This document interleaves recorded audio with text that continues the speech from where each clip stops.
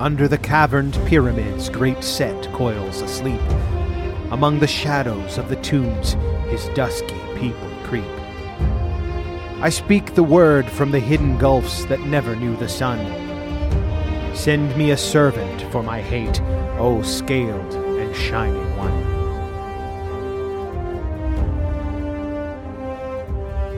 The sun was setting, etching the green and hazy blue of the forest in brief gold.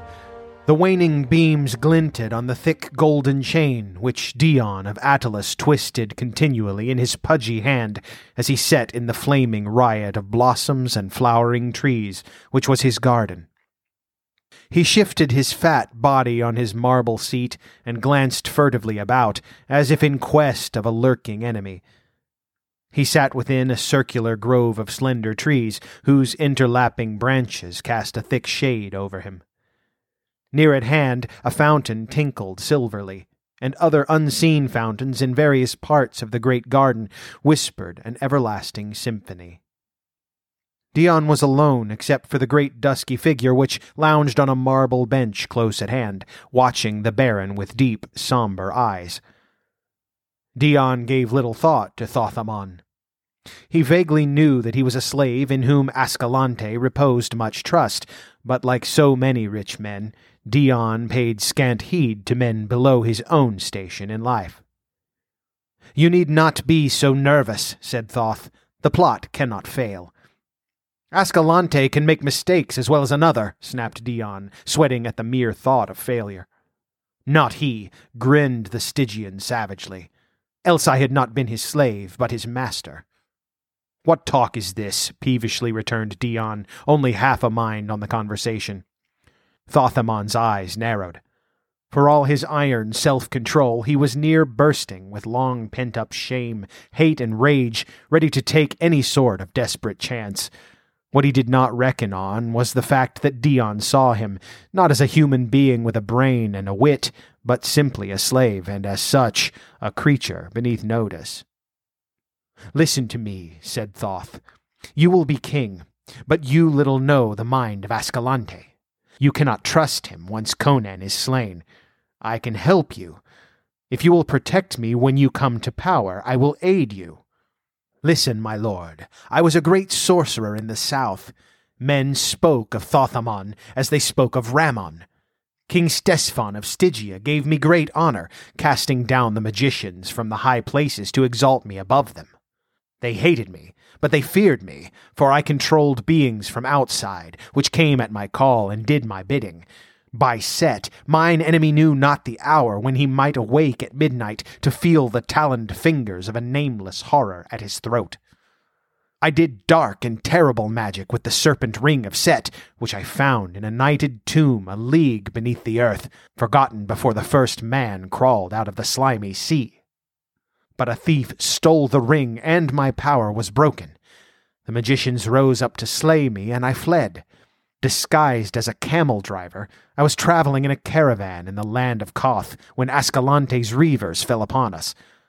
All in the caravan were slain except myself. I saved my life by revealing my identity to Ascalante and swearing to serve him. Bitter has been that bondage. To hold me fast, he wrote of me in a manuscript and sealed it and gave it to the hands of a hermit who dwells on the southern borders of Koth. I dare not strike a dagger into him while he sleeps, or betray him to his enemies, for then the hermit would open the manuscript and read, "Thus Ascalante instructed him," and he would speak a word in Stygia. Again Thoth shuddered, and an ashen hue tinged his dusky skin. "Men knew me not in Aquilonia," he said. "But should my enemies in Stygia learn my whereabouts, not the width of half a world between us would suffice to save me from such a doom as would blast the soul of a bronze statue. Only a king with castles and hosts of swordsmen could protect me, so I have told you my secret and urge that you make a pact with me. I can aid you with my wisdom, and you can protect me, and someday I will find the ring." Ring. Thoth had underestimated the man's utter egoism. Dion had not even been listening to the slave's words, so completely engrossed was he in his own thoughts, but the final words stirred a ripple in his self-centeredness. "Ring?" he repeated. "That makes me remember my ring of good fortune. I had it from a Shemitish thief who swore he stole it from a wizard far to the south, and that it would bring me luck. I paid him enough, Mitra knows. By the gods, I need all the luck I can have. With that Volmana and Ascalante dragging me into their bloody plots, I'll see to the ring." Thoth sprang up, blood mounting darkly to his face, while his eyes flamed with the stunned fury of a man who suddenly realizes the full depths of a fool's swinish stupidity. Dion never heeded him. Lifting a secret lid in the marble seat, he fumbled for a moment among a heap of gewgaws of various kinds, barbaric charms, bits of bone, pieces of tawdry jewelry, luck pieces and conjures which the man's superstitious nature had prompted him to collect. "Ah, here it is." He triumphantly lifted a ring of curious make. It was of a metal like copper, and was made in the form of a scaled serpent coiled in 3 loops, with its tail in its mouth. Its eyes were yellow gems which glittered balefully. Thothamon cried out as if he had been struck, and Dion wheeled and gaped, his face suddenly bloodless. The slave's eyes were blazing, his mouth wide, his huge dusky hands outstretched like talons. "The ring! By Set, the ring!" he shrieked. "My ring stolen from me!" Steel glittered in the Stygian's hand, and with a heave of his great dusky shoulders he drove the dagger into the Baron's fat body. Dion's high, thin squeal broke in a strangled gurgle, and his whole flabby frame collapsed like melted butter. A fool to the end, he died in mad terror, not knowing why. Flinging aside the crumpled corpse, already forgetful of it, Thoth grasped the ring in both hands, his dark eyes blazing with a fearful avidness. "My ring," he whispered in terrible exultation. "My power." How long he crouched over the baleful thing, motionless as a statue, drinking the evil aura of it into his dark soul, not even the Stygian knew. When he shook himself from his reverie and drew back his mind from the nighted abysses where it had been questing, the moon was rising, casting long shadows across the smooth marble back of the garden seat, at the foot of which sprawled the darker shadow which had been the Lord of Attalus.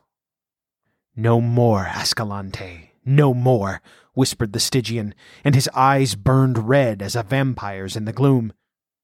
Stooping, he cupped a handful of congealing blood from the sluggish pool in which his victim sprawled, and rubbed it in the copper serpent's eyes until the yellow sparks were covered by a crimson mask. "Blind your eyes, mystic serpent," he chanted in a blood-freezing whisper. "Blind your eyes to the moonlight and open them on darker gulfs. What do you see, O serpent of Set? Whom do you call from the gulfs of the night? Whose shadow falls on the waning light? Call him to me, O serpent of Set." Stroking the scales with a particular circular motion of his fingers, a motion which always carried the fingers back to their starting place, his voice sank still lower as he whispered dark names and grisly incantations forgotten the world over save in the grim hinterlands of dark Stygia, where monstrous shapes move in the dusk of the tombs. There was a movement in the air about him, such a swirl as is made in water when some creature rises to the surface. A nameless, freezing wind blew on him briefly, as if from an opened door. Thoth felt a presence at his back, but he did not look about. He kept his eyes fixed on the moonlit space of marble on which a tenuous shadow hovered. As he continued his whispered incantations, this shadow grew in size and clarity until it stood out distinct and horrific. Its outline was not unlike that of a gigantic baboon, but no such baboon ever walked the earth, not even in Stygia. Still, Thoth did not look, but drawing from his girdle a sandal of his master, always carried in the dim hope that he might be able to put it to such use, he cast it behind him. "Know it well, slave of the ring," he exclaimed. Find him who wore it and destroy him. Look into his eyes and blast his soul before you tear out his throat. Kill him, I, in a blind burst of passion, and all with him. Etched on the moonlit wall, Thoth saw the horror lower its misshapen head and take the scent like some hideous hound. Then the grisly head was thrown back, and the thing wheeled and was gone like a wind through the trees. The Stygian flung up his arms in maddened exultation, and his teeth and eyes gleamed in the moonlight. A soldier on guard without the walls yelled in startled horror as a great loping black shadow with flaming eyes cleared the wall and swept by him with a swirling rush of wind. But it was gone so swiftly that the bewildered warrior was left wondering whether it had been a dream or a hallucination.